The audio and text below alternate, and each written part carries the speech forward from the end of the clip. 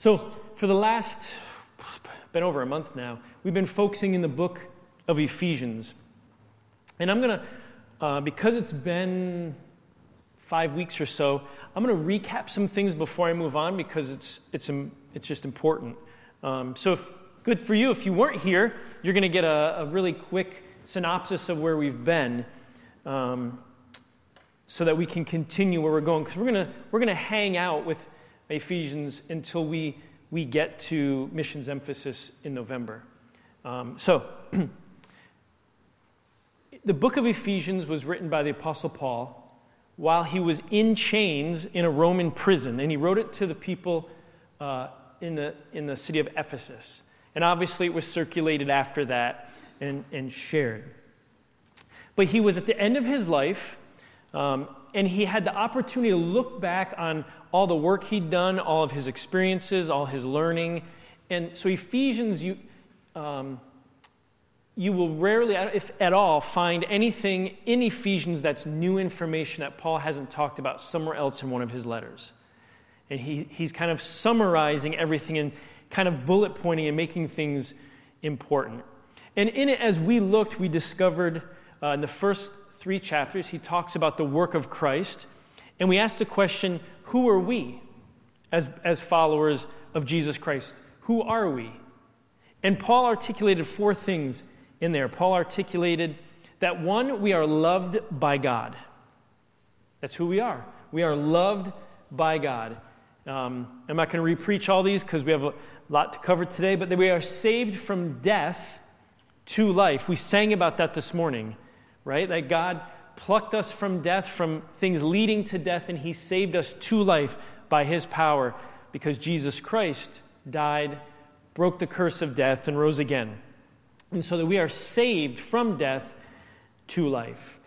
We're also God's handiwork, or in some translations, his masterpiece. That his work in us, in transforming us and making us new, is not only for our benefit, but it displays the character and qualities of God to the world around us as we become his handiwork and his masterpiece. And then lastly, we said we are one body.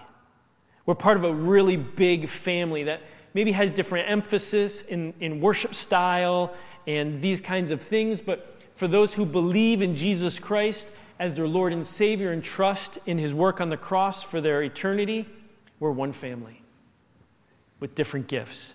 And so that's who we are. And then Ephesians goes in chapters 4 and chapters 5 and a little bit of chapter 6, and we looked at it and we said, hey, in light of who we are, what do we do? Because faith has to manifest itself in action. That you can't claim to be somebody and then never operate or never do it. It's like making a chair and never sitting in it. Like faith, James tells us, faith without works or without action really isn't faith at all. It's dead. And so in light of who we are, what is it that we do? And we saw this. That in light of being loved, in response, we love.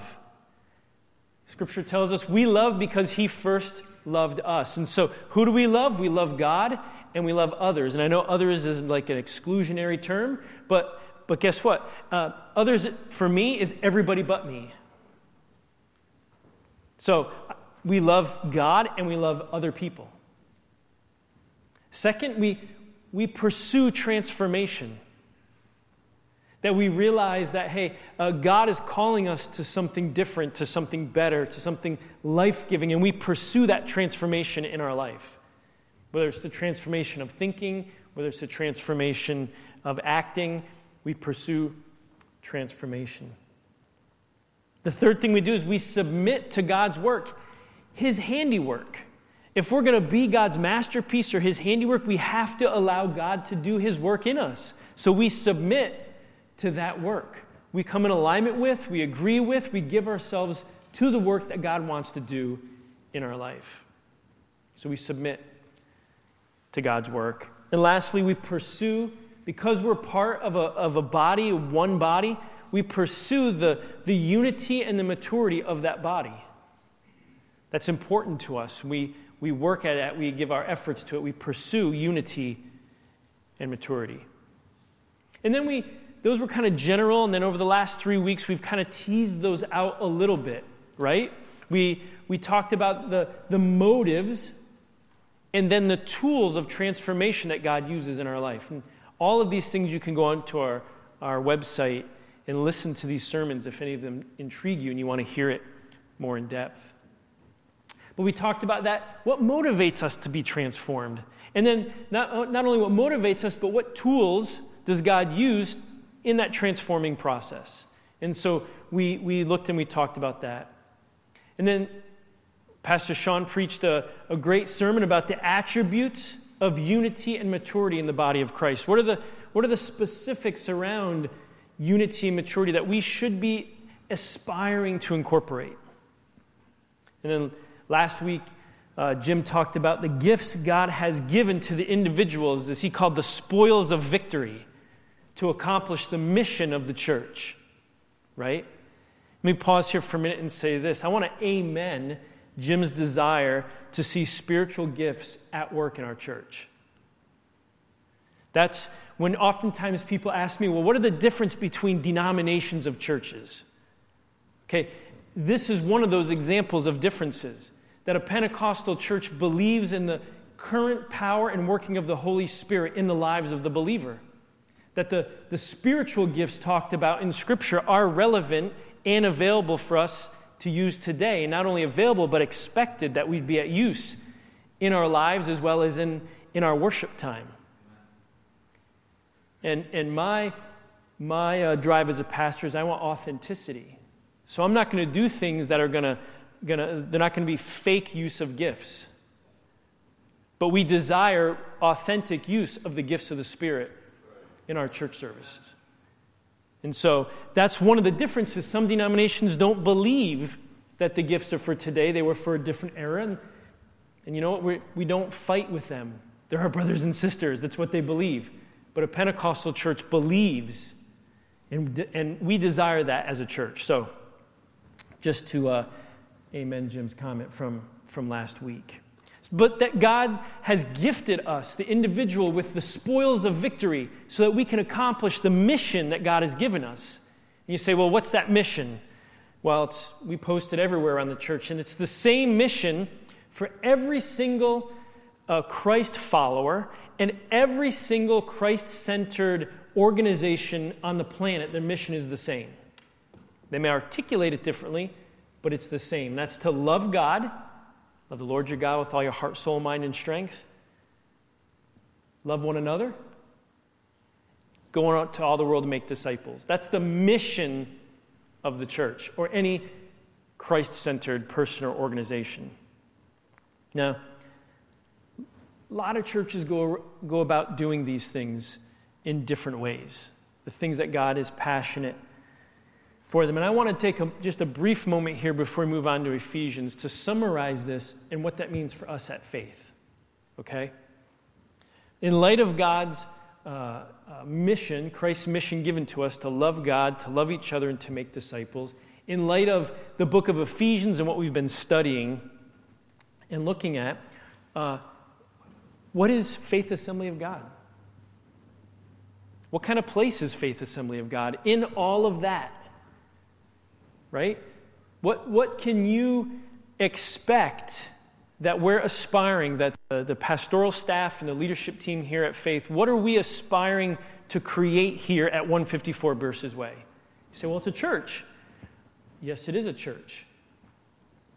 But every church kind of has a niche in how they see things and how they approach and the activities that they're involved in. So let me summarize this for you. The three things that are very important to us to me as the pastor and as the leadership team. That one, that faith is a place to believe in Jesus Christ.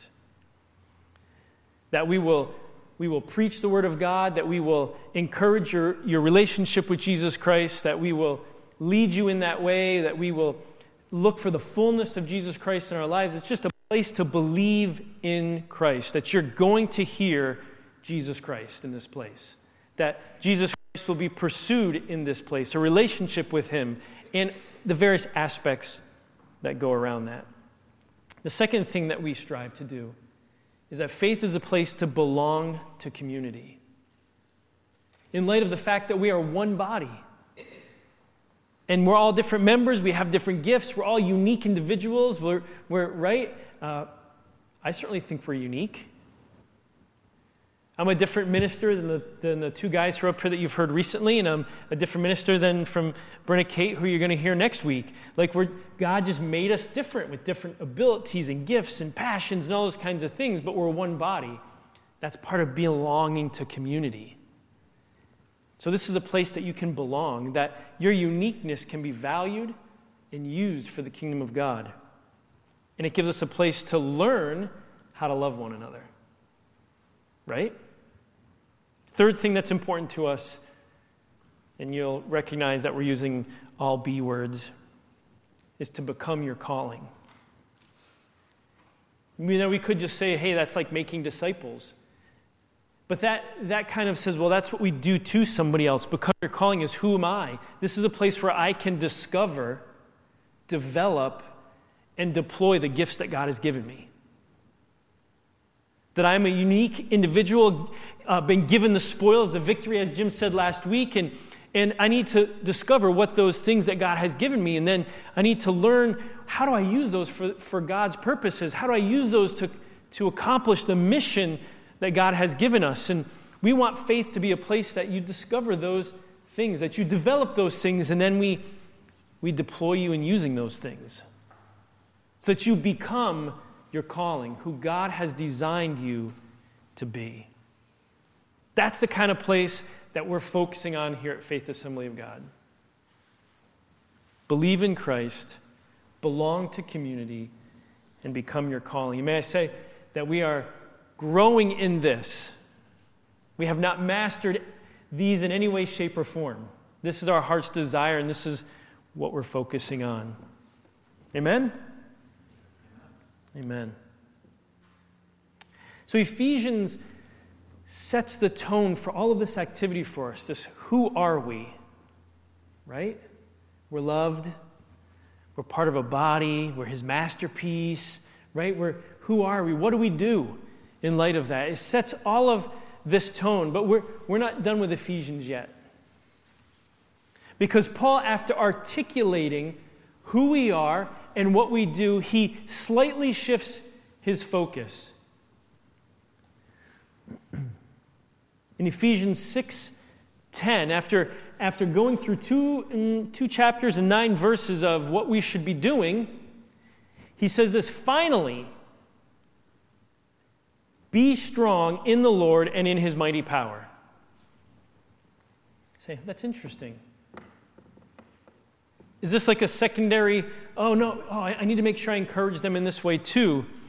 I don't think so. Paul has had the advantage of looking over his life and being able to articulate in a nice flow who we are and what we do.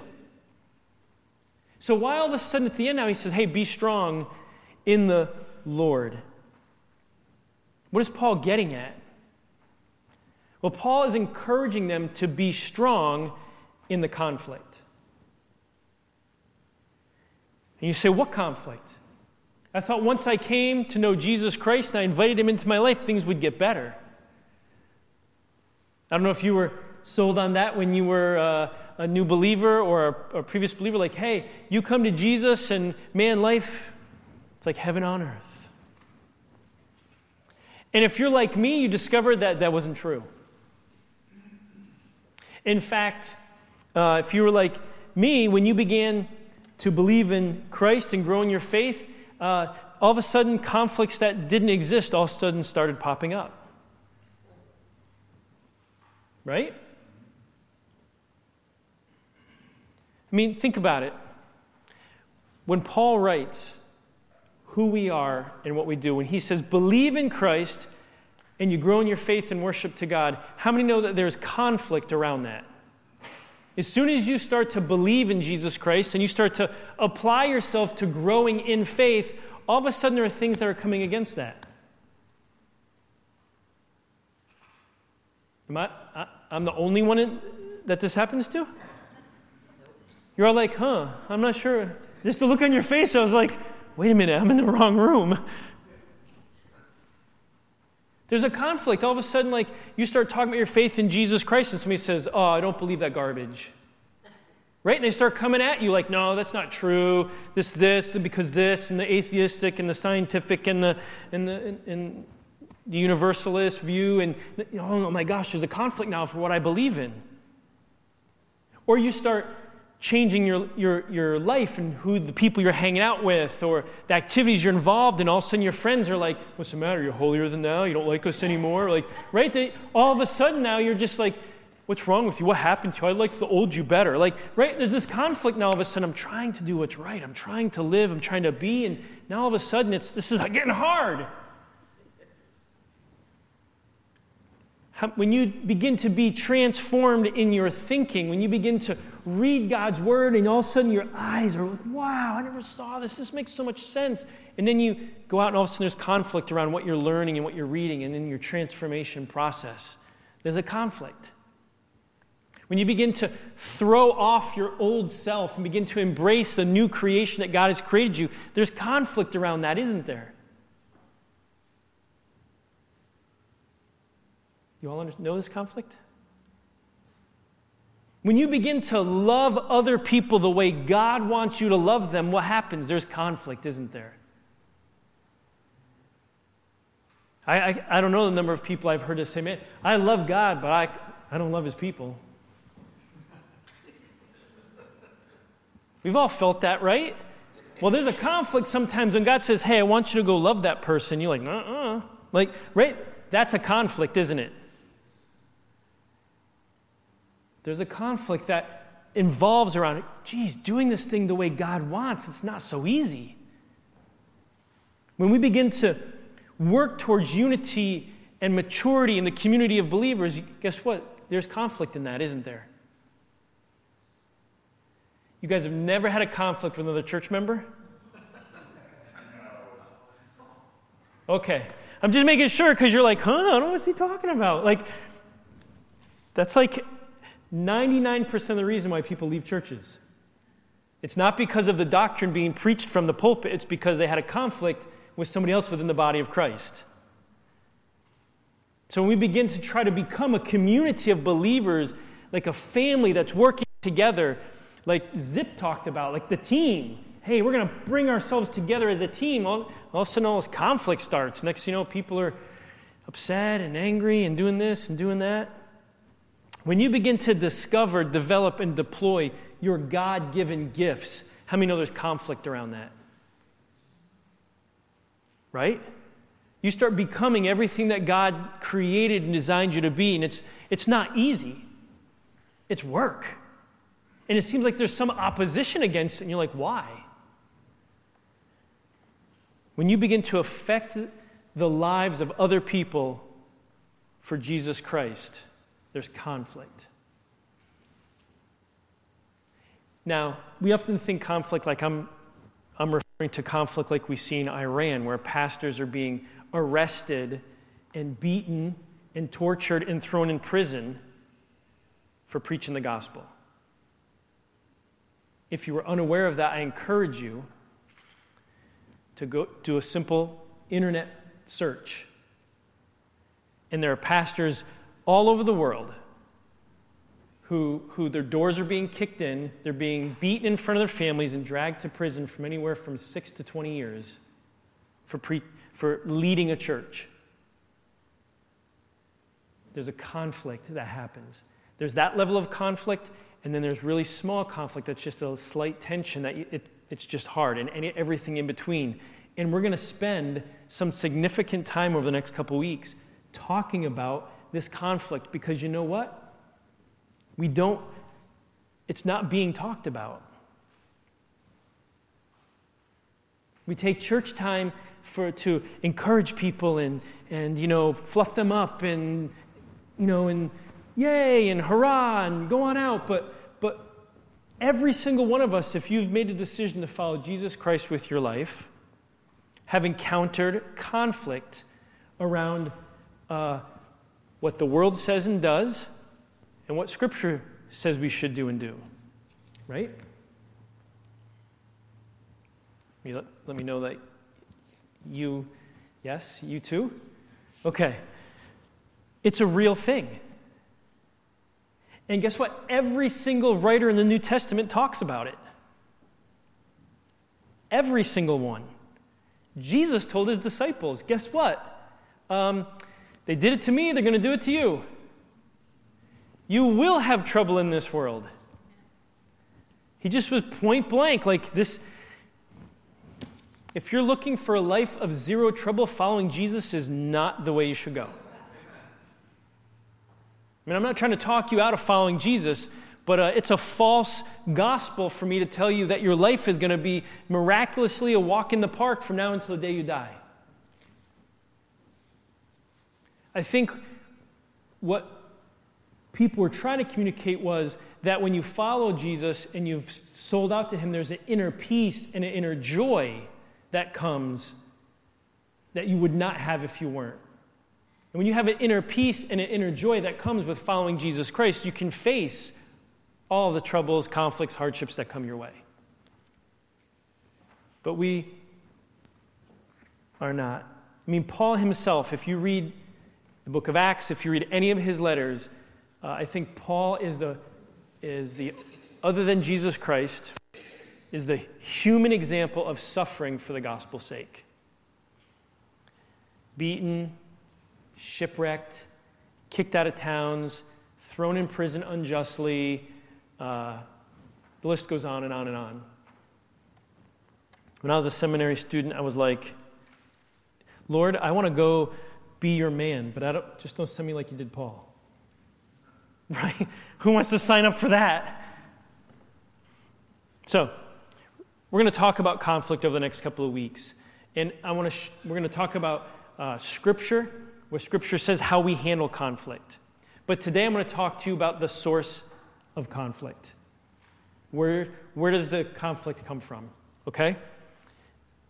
Oh, you're so excited. Like we all try to avoid conflict so much.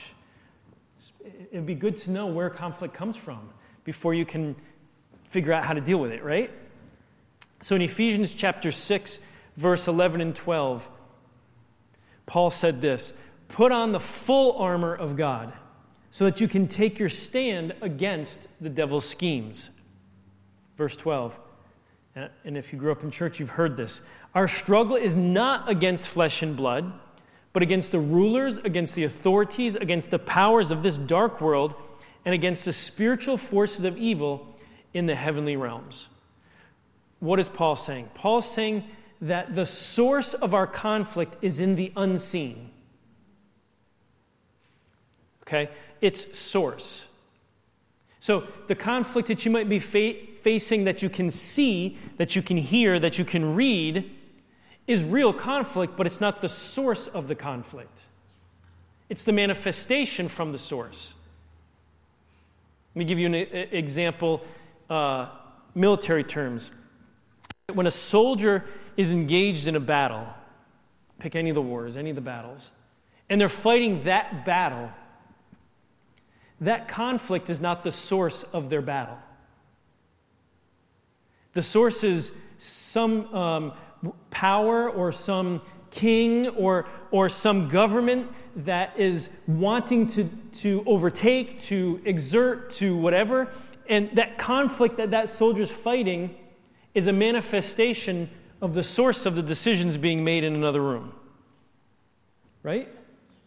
So the soldier's fighting a battle against potentially someone who's just like them. I think the most eye-opening thing if you go to the beaches of Normandy in France is that you have the U.S. cemetery, and down the road you have the German cemetery. And when you walk by and you look at the gravestones, you realize that these were men and women who were just like each other. They both went to church on Sundays. They actually worshiped the same Jesus. They had families. They were married. Yet they were fighting each other. So their conflict wasn't necessarily with each other. It was with a source behind the scenes that they couldn't see. That was the source. The conflict was real, but the source of the conflict was somewhere else. And that's what Paul is saying to us, that the manifestations, the conflicts that you're in are real, but the source of those conflicts is not what you're seeing. The source is unseen. And it's the unseen forces of evil that are the source of the conflict. So know that your fight is not against the flesh and blood that you see, but against Satan, demonic forces, spiritual realms that are driving the conflict. Does that make sense? Rational, let's think about this. God is pure. God is holy. Right? And anytime you have good, pure, holy, and you have evil trying to overlap, there's conflict. So if you're pursuing God that's good, that's perfect, there's holy, and there's any level of evil around, there's a tension there, there's a conflict. We had a thunderstorm last week that I drove through. It's like when the cold air and the hot air meet each other, you have this boom. So this conflict manifests itself in three arenas. And I'm going to show you scriptures because we need to identify. I grew up in church that the devil was blamed for all conflict, which was true. But depending how that conflict is manifesting itself really depends how we respond to it. Okay? You'll understand that as we move through. The first place, Galatians chapter 5, verses 16 and 17. Paul writes to the church, he says this, "So I say, walk by the Spirit, and you will not gratify the desires of the flesh. For the flesh desires what is contrary to the Spirit, and the Spirit what is contrary to the flesh. They are in conflict with each other, so that you are not to do what you want." What is Paul saying? That there is a conflict inside of you. That the first place here we see today is that there is a conflict between what is good and what is fleshly, which the fleshly is mostly driven by the carnal mind. It's driven by selfish desires. It's driven by the effects of the fall, of evil. And that they're in conflict with each other. So guess what? Some of the conflict that you go through when you're pursuing God comes from within you. It's manifesting the conflicts in you. It's not mean, evil people. It's not some supernatural devil coming down. It's in you because there's evil inside of you that God is trying to dispel and make you holy, which will not come to its fullness until we're in heaven with Him. Paul writes again to the Romans in Romans 7, 21 through 24. "So I find this law at work," and I encourage you to read the whole chapter. I just didn't want to spend the time to read all of it. He says, "Although I want to do good, evil is right there with me. For in my inner being, I delight in God's law." I want to do what God wants me to do. "But I see another thing at work in me, waging war against the law of my mind and making me a prisoner to the law of sin that's at work within me. What a wretched man I am. Who will rescue me from this body that is subject to death?" So Paul talks about this inner conflict, I have this desire to do what God wants me to do, but then there's this other thing within me that just drives me and tries to kill me. It's the devil. He says, there's this other piece of me that just, pulls me away from wanting to do what is good. And I hope every single one of you in this room has felt that. Because if you haven't felt that, chances are you're not trying to pursue God. You're just pursuing your own desires. But when someone really pursues God and seeks transformation, seeks to love other people, seeks to be a part of the body, there's an internal conflict that starts to generate that we have to fight what's coming from within ourselves. I'm pushing on some toes because we live in a society where we don't want to be told we're the problem. Sometimes the conflict all around you is because of you. because of me. I'm wrestling with the holiness of God, and God, I want to be close to you, but I really don't want to give that part of my life up. Oh, well, now there's a fight. There's a conflict inside of me that I'm wrestling with, and sometimes I'll point to all kinds of things. Oh, it's those people over there. I can't believe the pastor said this. But the conflict is in here. So we need to recognize that the conflict, although its source is evil, it's spiritual, dark spiritual realms that don't want you to get close, the source of it's that, but it's manifesting itself within your own being. I'm assuming every one of us has felt that conflict internally. And we're going to talk about this in upcoming weeks. I just want to leave you hanging here. The key here is to not justify it. It's to address it. Because oftentimes we justify that conflict within us. I'm justified to feel this way because of fill in the blank. And we're going to talk about the resources in the upcoming weeks, what God has given us to fight the fight and to stand strong in the conflict. Because God has given us resources in order to stand strong. Let's keep moving. So the first place it manifests itself is inside of us. There's an internal conflict that exists. And it needs to be engaged and not dismissed. The second thing, which I think is the one that we're all most familiar with, in Acts chapter 15, verses 1 through 2, Paul's talking, and certain people came down from Judea to Antioch and were teaching the believers, unless you are circumcised according to the custom taught by Moses, you can't be saved. This brought Paul and Barnabas into sharp dispute and debate with them. So Paul and Barnabas were appointed, along with some other believers, to go up to Jerusalem to see the apostles and elders about this question. Most obvious form of conflict is between people. Right? We have conflict. We have conflict with our best friend. We have conflict with family. We have conflict with strangers. Conflict is everywhere. You can't avoid conflict. I mean, I guess you could if you locked yourself in a room when nobody was there. But even if you were there with only one other person, your best friend, at some point you're going to have conflict. Right? And so here you have believers. We're not talking about non-Christian and Christian. We're talking about believers. One believed, hey, no, Jesus came and we believe in him for salvation, but you have to follow the law of Moses too. And others are saying, no. The law of Moses is here. Christ did away with that part of the law, And so they're in a dispute. They're in a debate over it. Another example in Galatians chapter 2, verse 11 through 13.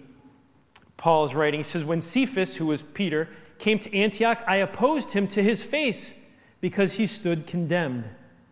For before certain men came from James, he used to eat with the Gentiles. But when they arrived, he began to draw back and separate himself from the Gentiles because he was afraid of those who belonged to the circumcision group. The other Jews joined him in his hypocrisy, so that by their hypocrisy even Barnabas was led astray. See, Peter and Paul had a conflict. And Paul is arguing here that clearly Peter was in the wrong, that Peter's desire to not be looked badly with his Jewish friends resulted in him mistreating the Gentiles. And Paul was pointing it out. So how many know that's a conflict? We get in those conflicts, don't we?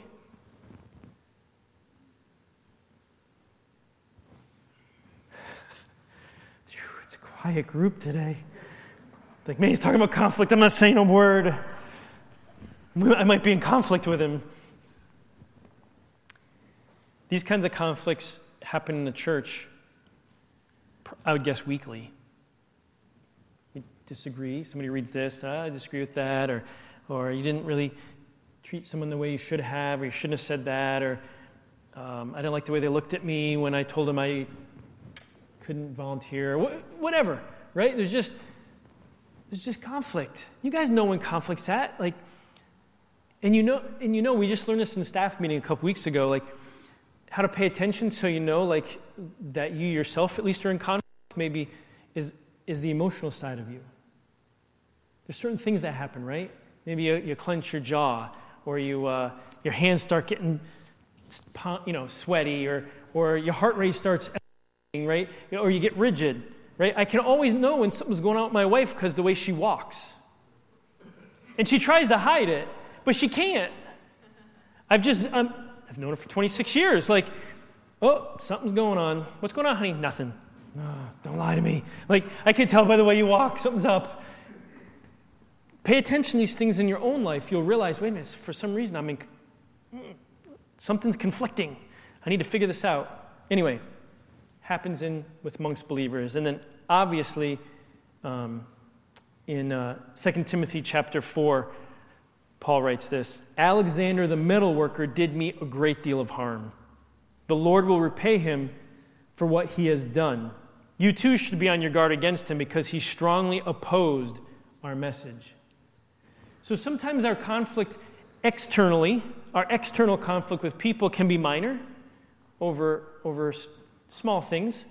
Maybe I wanted garlic bread for dinner, but I didn't get garlic bread, and my son wanted something else. And so there's a little bit of conflict, but that's not a big deal. We can work through that. And sometimes it's this huge conflict, like he's talking about Alexander the metalworker. He strongly opposed us and did us a lot of harm. It's conflict.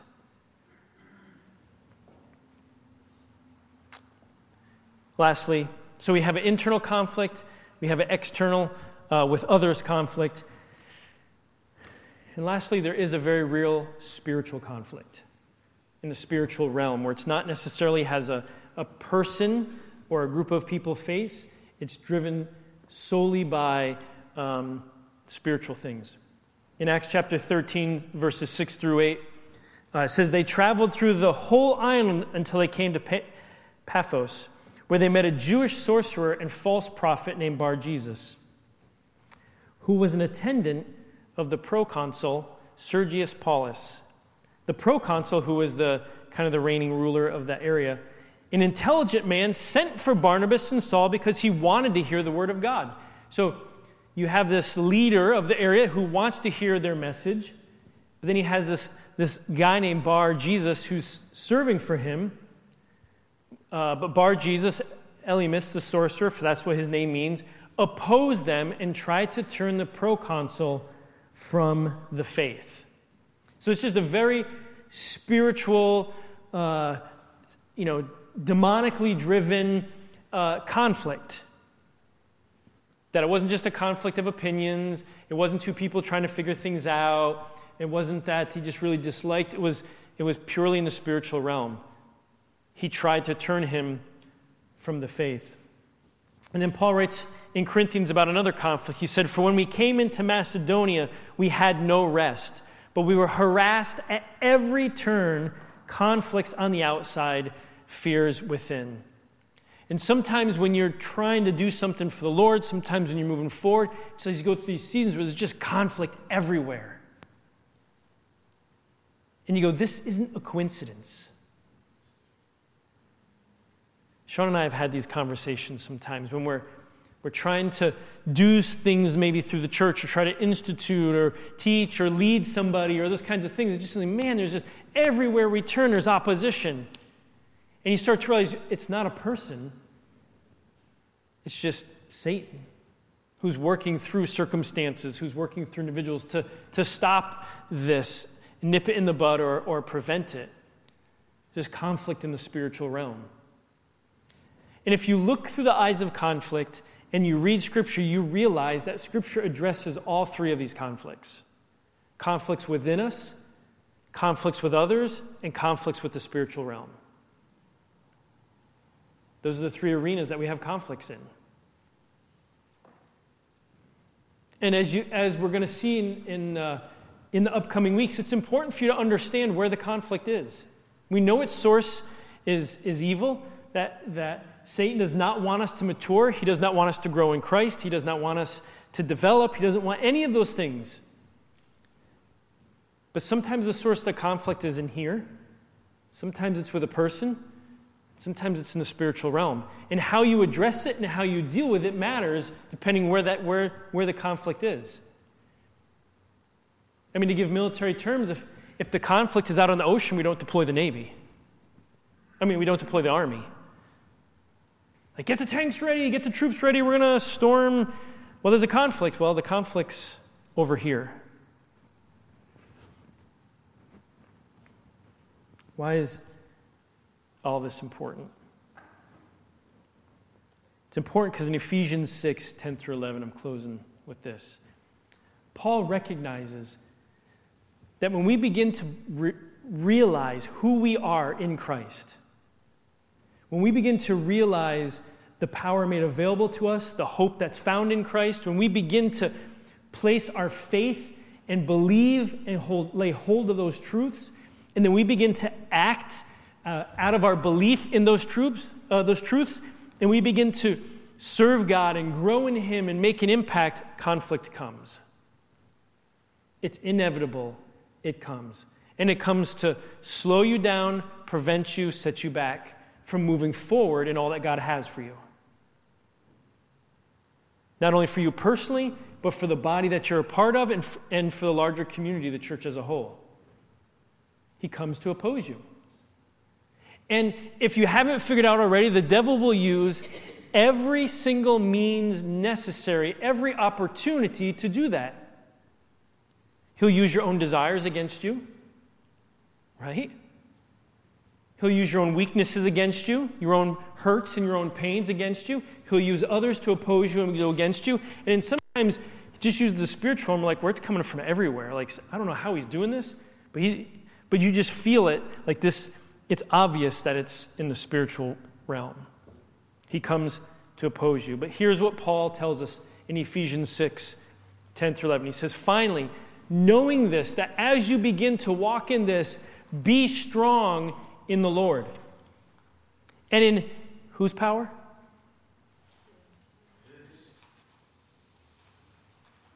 If that's not a relief for somebody, be strong in His power.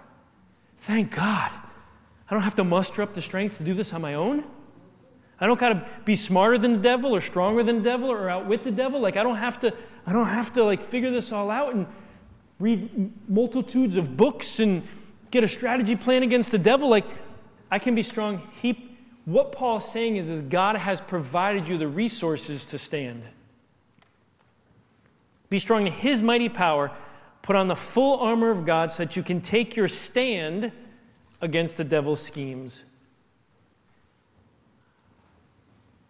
And that's what we're going to talk about. Because, church, I want to see God glorified in this place. I want to see lives transformed. I want to see young people and old people passionate, excited for their faith and for God working in their life. And I want to see testimonies of where God has moved in powerful ways in people's lives, whether that be physical, spiritual, relational. All the things that we see and we read that are promised in this book, I believe they're for today.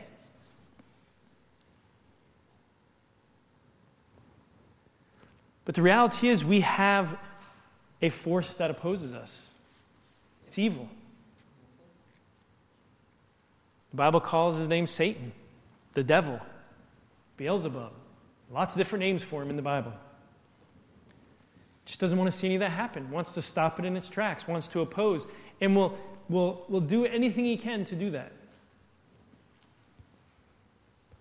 We need to be aware of that. And we need to have the right tools, the right resources in place so when we face that, we can just apply those and continue moving forward.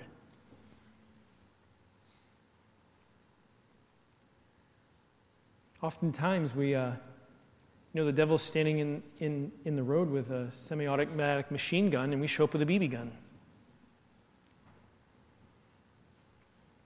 But God's given us every resource we need to walk in everything of who we are and what we're to do.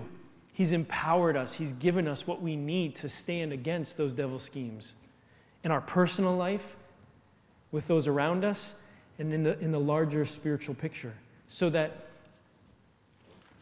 you win. Amen?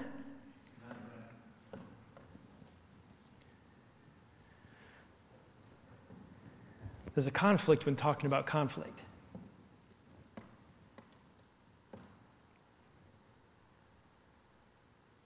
But I pray that our eyes will be open to the hope found in Jesus Christ, to the power that is available to you and to me, so that the devil stops winning in our lives, in our families, in our community, in our church. At some point, we draw a line in the sand and we say, devil, no more. I'm going to use the resources that God has given me, and this stops now.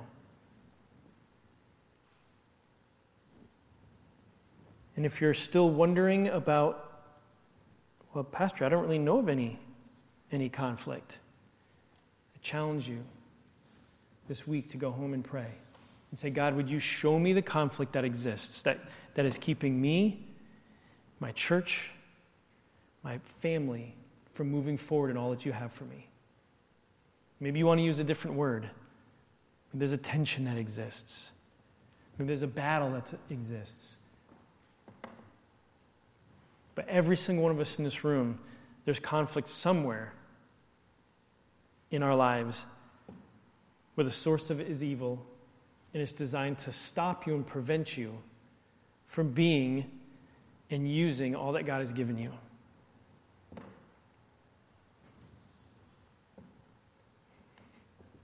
And I know for me, the pastoral staff, and for the leadership team, we're determined to do something about it. Right, Pastor Sean? We've made a decision. We said no more.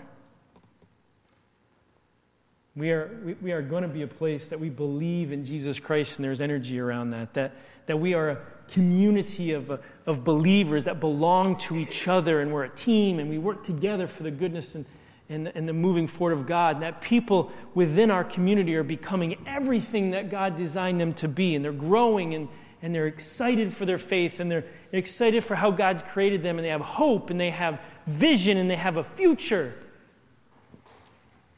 Isn't that what you want? Well, how come we don't have it? Because there's a conflict. And it may be unseen. And today we just lifted up the devil's skirt.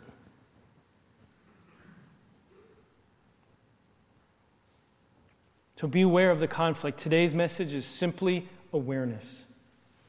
That there's a conflict around your life, around your church, and around your family. And the devil means to prevent you from being everything that God desires you to be. And we're going to learn in the next few weeks how to deal with that conflict. And you say, well, how's Brenna going to contribute to that? When we talk about loving people well and being a community of believers, there's a conflict that arises when people have life-controlling issues and they're part of our community. Right?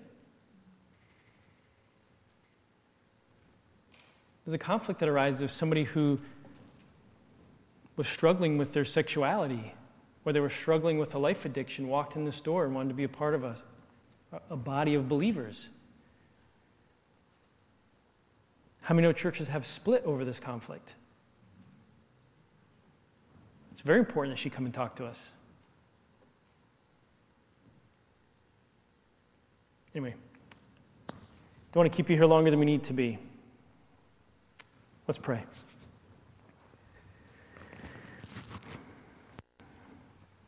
Lord, I thank you that from the beginning of your ministry, long before you even went to the cross, you told your disciples that as followers of you, they would face trouble, that life wouldn't be a walk in the park. But right away you told them, take heart, for I've overcome the world. That even though you face troubles and persecution or conflict or any of those things, that the power through you and the resources that you give us are more than enough to compensate for the conflict and the trouble that we face because of following you. And so, Lord, today I pray for our church. I pray for everyone in this room and everyone watching online. I pray, Lord, that our awareness of conflict for the life of the Christian would be there. That the silly notion that once we come to Jesus Christ, our life is hunky-dory and we can just sit back on a lazy river down and just wait for heaven is foolishness and nonsense. And Lord, although this may be discouraging to some, the encouraging piece is this: intuitively we all know that life is full of conflict. And then, Lord, instead of trying to avoid it and try to skirt the edges or try to dismiss it, Lord, you've given us tools, you've given us resources to just confront conflict, to work through it, to overcome, and to continue moving on. That you have provided us with your power, with your strength, that everything that you had at your disposal is available to us. And so, Lord, we look forward to the next couple of weeks where we will discover those resources that you have made available to us. Again, more of the spoils of victory. And so, Lord, I pray today as we leave this place that you would encourage our hearts, that one, that any of the conflicts that we're facing in our life as it relates to you and pursuing you is normal. That we're not strange, we're not weird, it's not we're cursed or any of that kind of thing because we are struggling, but that it's actually normal and you told us we would have it. And second, the encouragement, Lord, that you provided us everything we need to overcome these struggles, this conflict, this trouble that we face because of our decision to follow you. Lord, may your Holy Spirit go with us. Lead us, guide us in your ways. We ask in your holy name. Amen.